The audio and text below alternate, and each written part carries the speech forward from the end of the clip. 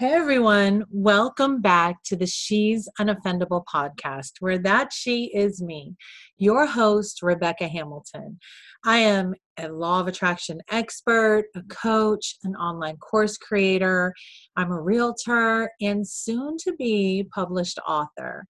I love helping people bridge the energetic gap from where they are to where they want to be. So if you are ready to level up your energy in every single way, you are in the right place.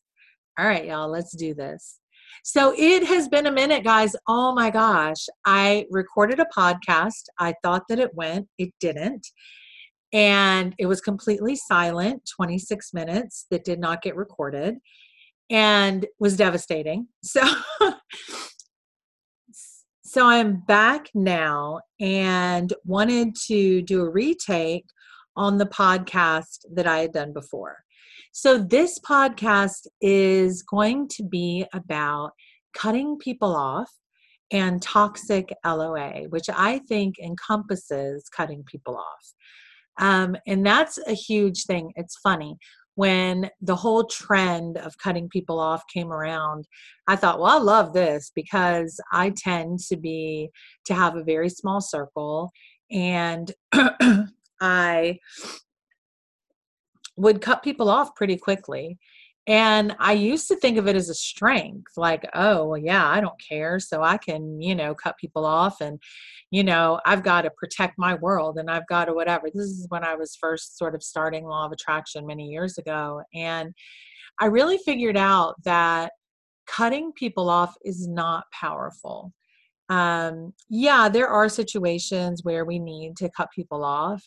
But I think if you're finding yourself in a situation where you're consistently cutting people off or you're always having to cut people off, I think that there's probably something in there. I know at least with me, I had to start looking at what type of relationship skills do I have? What type of skills do I have to be able to stay in relationship even when people don't agree with me, even when people, now it's different if people are, doing something to hurt you. I mean, if you're in an abusive relationship, then yes, cut people off. I'm all for it. If you need to just move on with your life, sometimes cutting people off is the best way to sort of start the new energy. And I completely get that. And I have done that before in my life. There have also been times where it's been sort of a stalemate and I just didn't see how the energy would change. But I think it's a mistake to continually cut people off and guide things from the outside. I think if you know me, you know that I would say that because when you're doing that, you are not taking care of the inside work. Like, I feel like we need to start to ask ourselves, well, if I consistently am around people and maybe consistently is twice a year, or maybe consistently is, whatever consistently is, if it's happening frequently, then what am I doing? What position am I taking in my life? How am I showing up in my life that's allowing these, people to show up and that I'm not seeing, say, the red flags or the misalignment, and I'm not feeling the feelings? Like, what am I doing that is, where am I at? Because if you believe what I believe, which is law of attraction, like the real law of attraction, which is energy attracts like energy, then we know that there's something in there. So we go, well, if it happens once, then, or twice, whatever, then I guess that's a fluke, right? It could be a reflection of something that's going on in your life. I know when my husband first got convicted, I went through a really, really terrible time in my life. But that time did shoot me out the other end better for it. However, could I look at that and say, hey, I wanted that? Hell no, I didn't want that. No, I mean, my husband and I joke, we're like, we didn't need for him to get locked up for us to do this much growing. And yet we are better now. Like, we have grown, we have turned into something more now. But, so anyway, but if you're continually creating that, then that means that it's not just messy energy once or twice, right? Messy energy creates a lot of different things, but it's not just that. It's not just, oh, this situation and I was focused on it and I can look at it. This is like a pattern. So you have to start to look at, okay, how am I contributing it? And that is that real self-love. I see people talk about self-love in terms of buying things or pampering themselves or giving themselves an hour at night to drink their wine. And listen, do whatever you want to do. I mean, do those things. But trust me, real self love has shit to do with any of that. Real self love has to do with getting as honest as you can be about who you are and applying the changes that need to be made.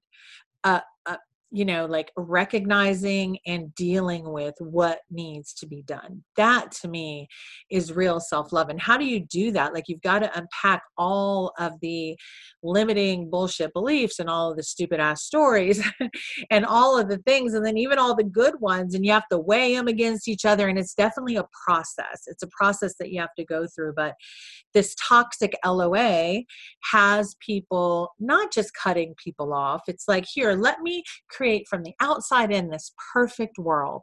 Well, no, that's not how life works. And we are here. We are meant to expand. We are meant to grow.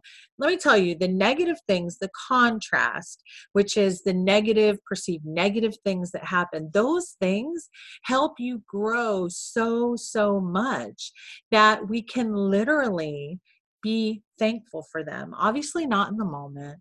It's going to take a little bit. It doesn't happen right away, but when you can step back and look and realize that we are living in a world of duality. So if you can get in line and you have the negative thing happen and you immediately, or as close to it as possible, turn to the positive side of it, that's a really, really powerful thing. But here's the thing, and this is this toxic LOA. It says, well, you have to be happy all the time. You got to be positive.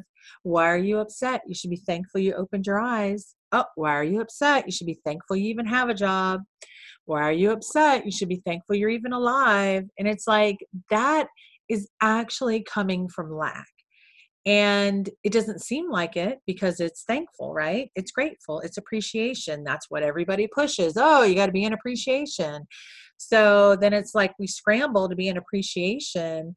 But if you don't really mean it, listen, the universe doesn't care what you say. God doesn't care what you say. They see below. God sees below the surface. So your words literally mean nothing.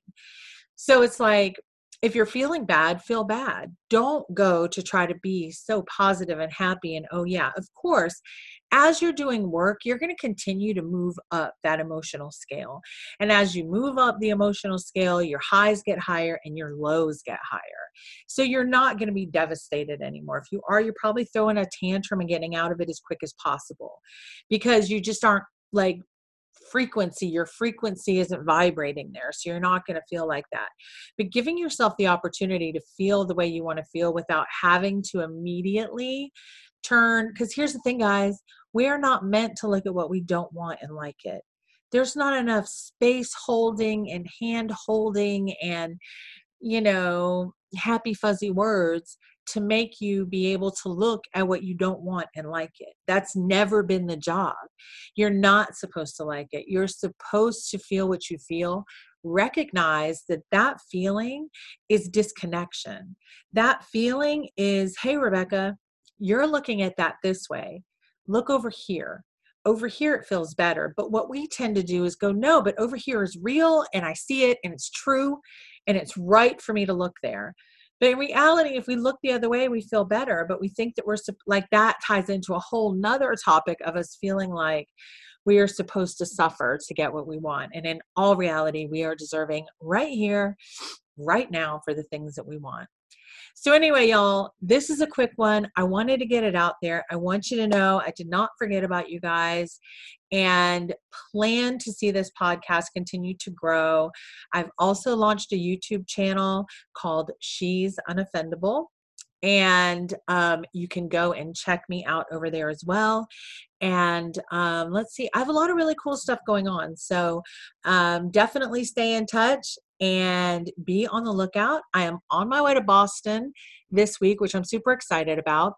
Once I get back, I'll be back in the groove of it. I plan to do a bunch more of this content and get it out there at a much better schedule. Hopefully, I never go over a month without recording. It was just one of those things. Was what it was. I'm not even going to make an excuse for it. But just know I love y'all. And if you have not already, go to my website at www.rebeccaahamilton.com and go grab yourself a copy of The Energetic Hustle. I'm actually going to do a podcast just on the energetic hustle and how to use it and how to start getting that movement in your energy. So you won't want to miss that either. All right, y'all. Have an amazing one until next time.